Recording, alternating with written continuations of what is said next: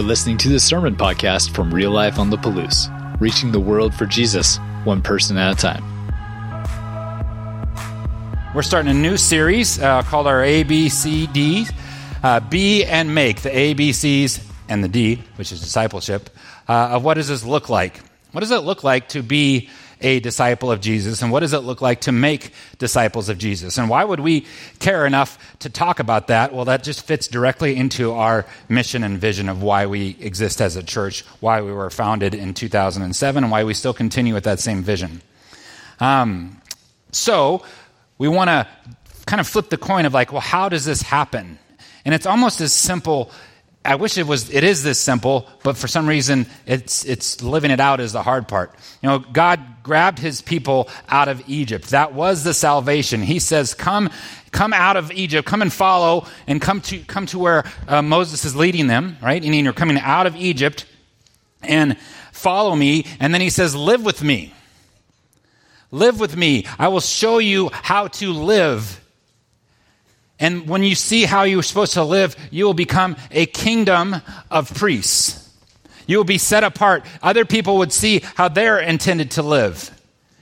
And live with integrity and honesty and convictions and passions and caring for other people. And if we live the way that God has designed us to live, no one goes without what they need. And so it's as simple as that, but now it's the how. Like, how do we do that? What does that look like today in today's world, in today's church? And so we're going to go over this for the next 4 weeks. This first week we're going to talk about accept. And we're talking about when you accept God and you choose to follow him and you choose to abide and live within him and understanding those things, what happens and what does it lead you to share with others? Next week, we'll talk about belonging and then contributing and then what does it really mean to be a disciple. Do you know that it's always good if you kind of are on the path towards being a disciple before you try and make disciples? Like, it's good for you to be one because how are you going to be one make one without being one? And we're all at different levels in our discipleship walk and our relationship with Jesus. Some of us have been around for a long time, and we're doing great, and things are going great, and we have great fruit of folks that we have discipled and that God has led to us, and things are going great. And some of us have been around for a long time, and we know lots of information, lots of stuff about the Bible, and we know lots of information and stuff, and we would look at our fruit and be like, oh, well, I'm very knowledgeable about the fruit, but I don't have any. And so it's not about how long you've been a Christian. We're all on the journey. Pastor is on a journey of learning about what it looks like to be and make disciples. Now, I was really good at making disciples when I was younger, before I knew the Lord, of the wrong things. As you can tell, I'm a little bit charismatic. My old saying, and I don't say this anymore, I was here for a good time, not for a long time. I almost fulfilled that. But that's kind of how I live my life. I'm here for a good time, but not for a long time. Woo! Let's do something fun. You're like, sounds cool. Like, let's do a charismatic guy. Let's follow him. And, I was not that great to follow early on. And so now I'm in the process of learning, and I ask myself that question, am I worthy of following? What does it look like in my life? And go through and kind of judge myself on different things and want to continue to be on this journey of learning what it looks like to follow and be made by Jesus. I start thinking about a father's love when I think about what does it mean to follow? What is our Father in heaven like? And this is one of my most favorite stories to share with you guys. And this is what I think being a father is like. This is how I think God feels about you. Listen to this story. In 1989, Armenian earthquake needed only 4 minutes to flatten the nation and kill 30,000 people. And Max Lucado recounts this true story in one of his books of what happened after this horrific earthquake. Moments after the deadly tremor ceased, a father raced to an elementary school to save his son. When he arrived, he saw that the building had been leveled. And looking at the massive stones and rubble, he remembered a promise that he had made to his son. No matter what happens, I will always be there for you. And driven by his own promise, he found the area closest to his son's room and began to pull back rocks. And when other parents arrived, they began crying and sobbing for their children. They said things like this, "It's too late." They told the man, "You know they are already dead. You can't help them." And they cried and they sobbed. And even a police officer encouraged him to give this task up. But the father refused. For 8 hours, then 16 hours, and then 32 hours. And after 38 hours of his hands moving rock by rock, cement by piece of cement, debris by debris, 38 hours of not eating, not having food, just being sold out to what his commitment was to his child, like God is here. His hands are cut up and bleeding and wrecked, and he's still moving rocks. And after 38 hours of moving rocks, I don't know if I could do anything for 38 hours, much less move debris barehanded. After 38 hours, he hears this voice. And he called the boy by name, "Armin, Armin." And the voice answered to him, "Dad, it's me." And the boy added these priceless words, "I told the other kids not to worry. I told them that if you were alive, you'd save me. And when you saved me, they would be saved too. Because you promised that no matter what, you would always be there for you." There are 14 of us left down here.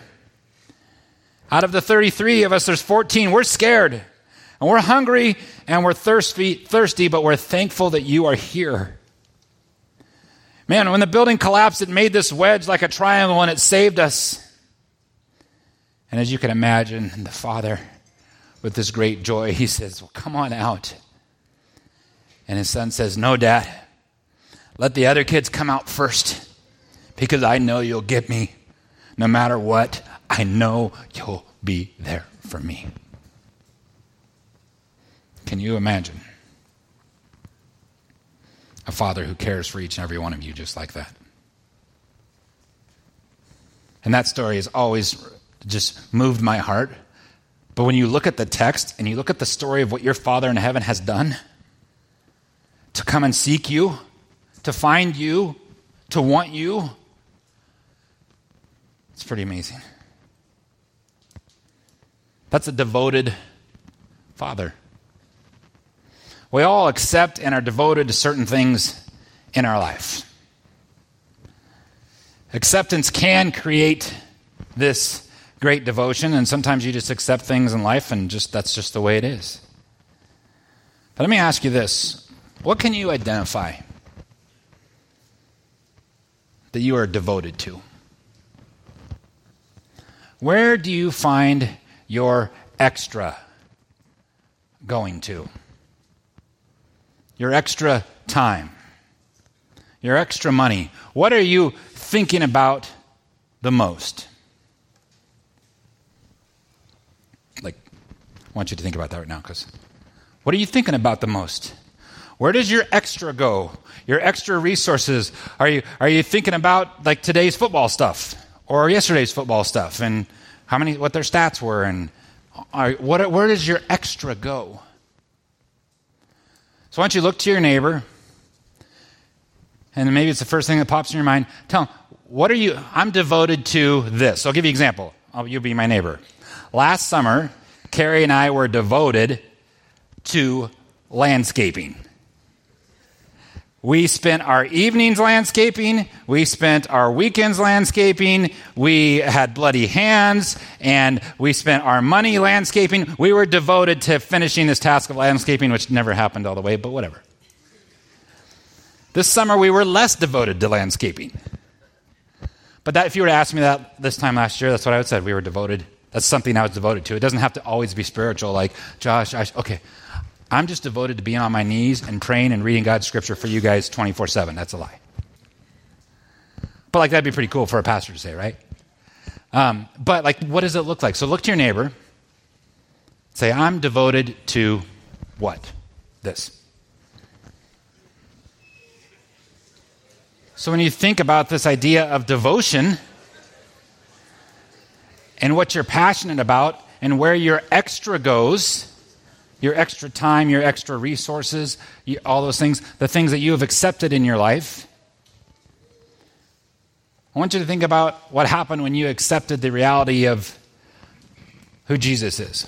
And some of you may have not accepted that. You may have been drugged to church, and I am so excited to talk to you about that later. Or maybe you have this past acceptance. It's something that happened way back when, or you're here because your parents made you be here. You're here because it's just kind of your club that you go to, and it's kind of what you do. But when you think about the time, like when you accepted Jesus, if you have, and you accepted what he did, what changed for you? It should change something, right? Like it demands change. Who he is and what he did, like it almost demands change. I noticed some things about myself when I think back to accepting Jesus. My priorities changed. I was pretty mouthy about it. I was easily to talk to somebody about it. It was so new and fresh. Do you remember, anybody been around a fired up, like brand new Christian, and you were just unhinged? Like I wish that I got to go back and get some of that sometimes. And maybe as we're making disciples and we're around other fired up new Christians because we're actually making disciples, we still get some more of that on us.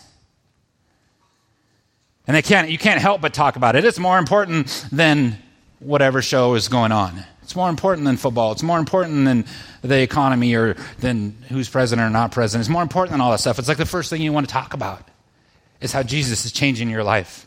And so one of the things I wanted people to know is I wanted people to experience the freedom from sin like I did. I wanted people to experience the freedom of forgiveness like I did. I was like, man, are all these people carrying around as much baggage as I was carrying around? That's so much. They need to meet Jesus. They need to accept him. They need to change and have this in their life because their life is going to be 10 times. They're going to like float when they walk. And so things started to change for me. I wanted to learn more about Jesus and follow his ways, and I'm still on that journey. You know, the idea of volunteering changed for me. It changed from being a volunteer to serving. And serving became a way of life. It was almost a new drug I was addicted to. Is serving God's people was so honoring and was so rewarding. It's almost like he designed it that way. And it's not just something that I did to help out. It became who I was and what I still try and call myself today as a servant of the God Most High. So if we accepted Jesus as Lord and as Savior, wouldn't it be important to know what Jesus was about? Because that could give a little window into life about maybe what we should be about. Or when he says, come and follow me, in Matthew 4:19, does he mean just kind of observe and take some notes and cheer him on and watch him play and do miracles? Go get him, Jesus. Or is there more? If we're called to make disciples, shouldn't we be one as well? How many people love a good hypocrite?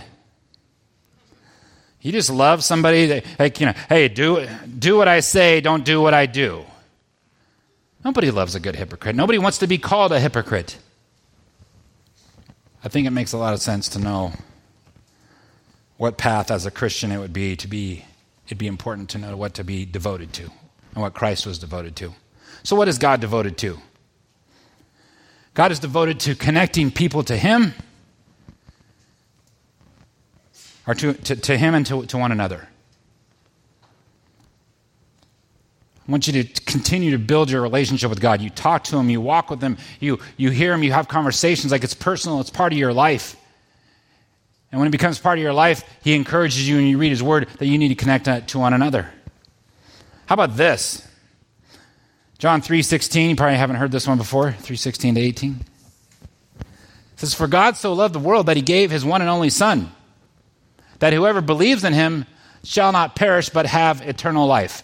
What does God want for you? He wants you to have eternal life. beyond our era here, beyond what we're doing here, something eternal, and he wishes that for his children. For God didn't send his Son into the world to condemn the world. He didn't send it in, he didn't do the Sermon on the Mount for you to feel guilty about the things that convicted you on the Sermon on the Mount when we preached that. He did it for your good, to help you change, to move towards a better path, towards his path. So he didn't send his Son into the world to condemn the world, but to save the world through him. So God is interested in you having eternal life, and he's interested in saving the world, saving this creation. Verse 18, whoever believes in him is not condemned, but whoever does not believe in him stands condemned already, because they have not believed in the name of God's one and only Son. So not only is God seeking you, not only is he moving all the rubble and all the rocks and looking for you for hours and years and since creation, and he's doing all these things to find you, and he'll never forsake you, he'll never give up on you. He sent his one and only Son to this earth to show us what it looks like to live and to live the way he would want us to live. So what's God about? He's about offering you and others eternal life. He's about offering no condemnation. But you have to accept it. It's not forced upon you. How many people were forced to be a Christian? Here. Well, I had to. My parents made me. No, it's a choice that you get to make from the Father who is seeking you. Luke 19:10, Jesus said to him, today salvation has come to this house, because this man is too the son of Abraham. For the Son of Man came to seek and to save the lost. He's talking about Zacchaeus. And Zacchaeus was lost. He was a tax collector. Little Zacchaeus was lost. And God saw him, and he comes to seek and save the lost. You and the people that you know are super lost. So what's God about? He's about seeking the lost. So far he's about connecting you to him and to one another. He's about seeking the lost. He's about eternal life. He's about saving people from their sins and all the things that they're dragging around. He doesn't want you to live that life. Jesus replied, love the Lord your God with all your heart, soul, and with all your heart and with all your soul and with all your mind. This is the first and greatest commandment. And the second is like it. Love your neighbor as yourself. All the law and the prophets hang on these two commandments. God's about learning how to accept love from him, loving him back, and loving others. So when we get to this idea of like, okay, what does it look like to accept this A part of the A, B, C, Ds? What does it look like to accept as we move forward and we continue on in our walks and to be devoted? Maybe we should be devoted to the same things that Jesus is devoted to. Maybe the first thing that should have came out of my mouth is like, I'm completely devoted to Jesus. That's what my mission is. That's what I'm focused on. And I am a lot of the time. But is that the first thing? Is that what you guys all said to each other as soon as you looked at each other? Like, I'm devoted to Jesus? That's where I spend my extra? That's not the first thing I said either. Our vision is to reach the world for Jesus one person at a time. And that's introducing them to God, introducing them to a God who is seeking them and wants to have eternal life with them. Our mission is creating biblical disciples through relational environments, following the way of Jesus and how he did it.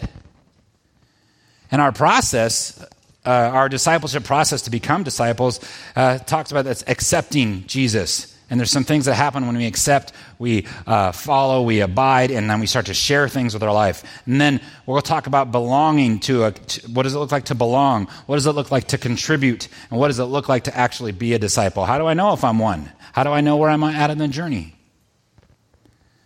So are we devoted to sharing Christ with others? How many people talked about who Jesus was to somebody this week? Good. Maybe 13, 14 of us, right? Good. But is that something that you're devoted to? Is that something on your mind? Do you think about that when you're praying tonight about your week coming up? Or you're like, Lord, would you please introduce me to someone this week that I could recognize, that I could share my story with? It doesn't have to be about having all the perfect theology. It doesn't have to be about having every perfect verse memorized, right?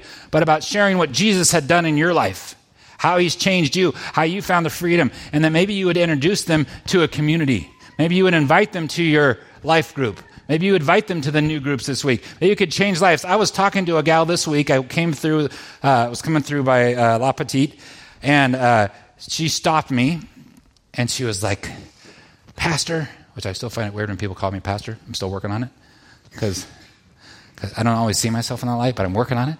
She said, Pastor. And I was like, yes, that's me. She's like, I want to tell you how much freedom I'm finding in Christ. I want to tell you about that. I'm so grateful that we offered the boundaries class and the safe people class, and she's gone through 3 or 4 classes at restoration night, and it's changed her life. And her troubles are not gone. She's still wrestling with lots of stuff, but her life is being changed because she's engaging with community. And that's all we harp on it. Don't let church just be a sermon you saw on Sunday. Let it be about a community. Let it be about connection with God's people. So we share what we're most devoted to. Acts 4:20. As for us, we can't. So this is the apostles there, Peter and Paul, I believe. They were getting beaten down. They're like, "You need to shut up," said the Pharisees. "Stop talking about this Jesus."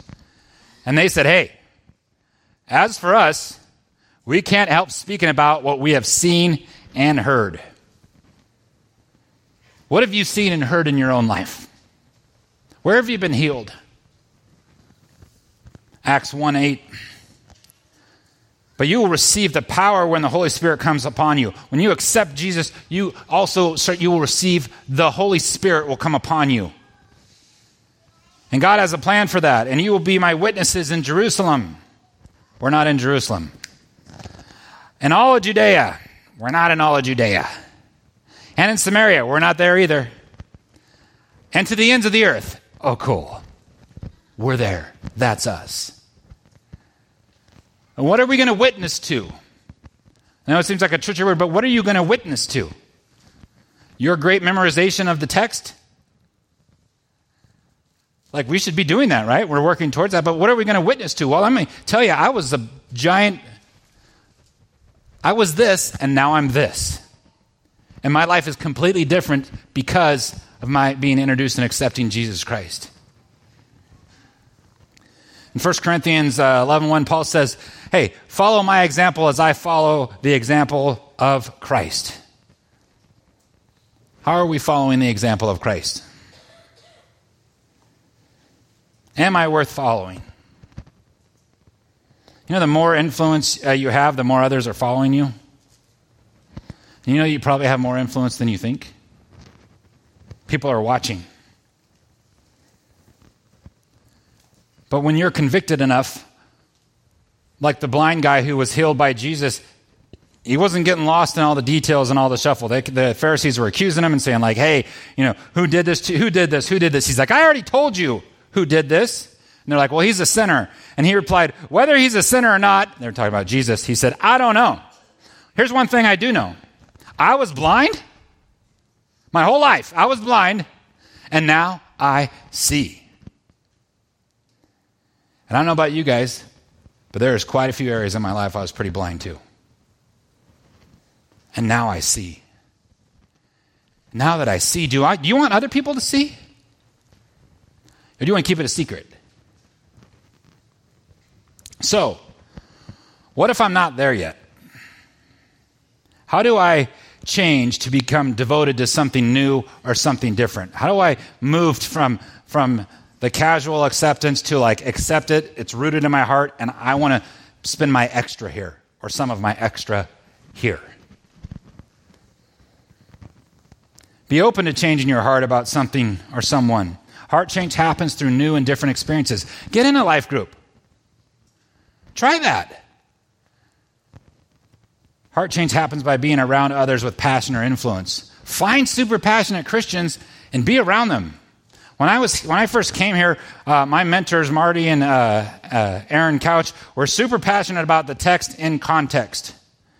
They were super passionate about Israel and Turkey and doing those things. And guess what happened to me by hanging out with them? I became pretty passionate about it. I started learning about it. I'm like, really? I didn't know that. And I started just opening up these things in my mind that I didn't have any idea of. So who are you around? Who are you engaging with? Heart change happens by connecting to God regularly. So I'm going to challenge you guys to this. Next step for this next week. First, get in a group. If you're not in a group, you're going to get tired of hearing us say that. But you will not be discipled here. You will not be able to live the life that God intended you to do it by yourself or just to come to a Sunday service once in a while. It's not going to be enough. It is not enough. Who is someone you know who doesn't yet know Jesus? Who is someone you know that doesn't yet know Jesus? And can you devote yourself to praying for them? Inviting them to your group, inviting them to something where they'll be around other Christians where they can see a new way. Sharing Jesus with them if you're bold enough. Because he's worth it. We're going to watch a video right after communion, and we're going to see how that process played out in somebody's life and why their life is different. But before we do that, I want to take us to communion. So if you missed it, if you almost walked into those tables but you missed it, there's tables right there that have communion on them on both ends. And we get the privilege of celebrating communion every week. Jesus died on the cross so we could accept him. He died on the cross so we could come to him and be cleansed. So we could come to him, so we could not have condemnation. Whoever believes in him will not have condemnation. But it starts with an acceptance. And then it starts after you accept who Jesus is, you start learning how to follow him. I just didn't jump into awesome pastorhood the day after I accepted Jesus. I had a long road. And that's being a kingdom of priests is the goal. Being a pastor is not the goal. All of us have people that we're going to run into. And we should all be set apart and look different and be excited to talk about who Jesus is in your life and how he's changing you and how he's transforming you and what he did. So the Lord Jesus, on the night he was betrayed, he took the bread, and when he had given thanks, he broke it and he said, "This is my body. This is for you. Do this in remembrance of me." Do you remember him? Let's remember him. In the same way, he took the cup after supper, saying, "This cup is a new covenant in my blood. Do this whenever you drink of it in remembrance of me. For whenever you eat this bread and drink this cup, you proclaim the Lord's death until he comes." You say something, you proclaim it. It is coming out of how you live. It's because you accepted it. There's something different in your life because you proclaim the Lord's death. Let's proclaim it. Father, I just thank you for this time. I ask that you would just soften our hearts. That we just didn't want to accept you one time and just move on to it and move on to other things in life. That we want to be devoted to you. And so, Father, as we watch this video of Draven and what God's doing in his life, let it speak to us. Open our hearts to you through this. In Jesus' name, amen. Thanks for checking out this message from Real Life. You can find out more about us by visiting liferotp.com and connecting with us on Facebook and Instagram. Until next time, have a great week.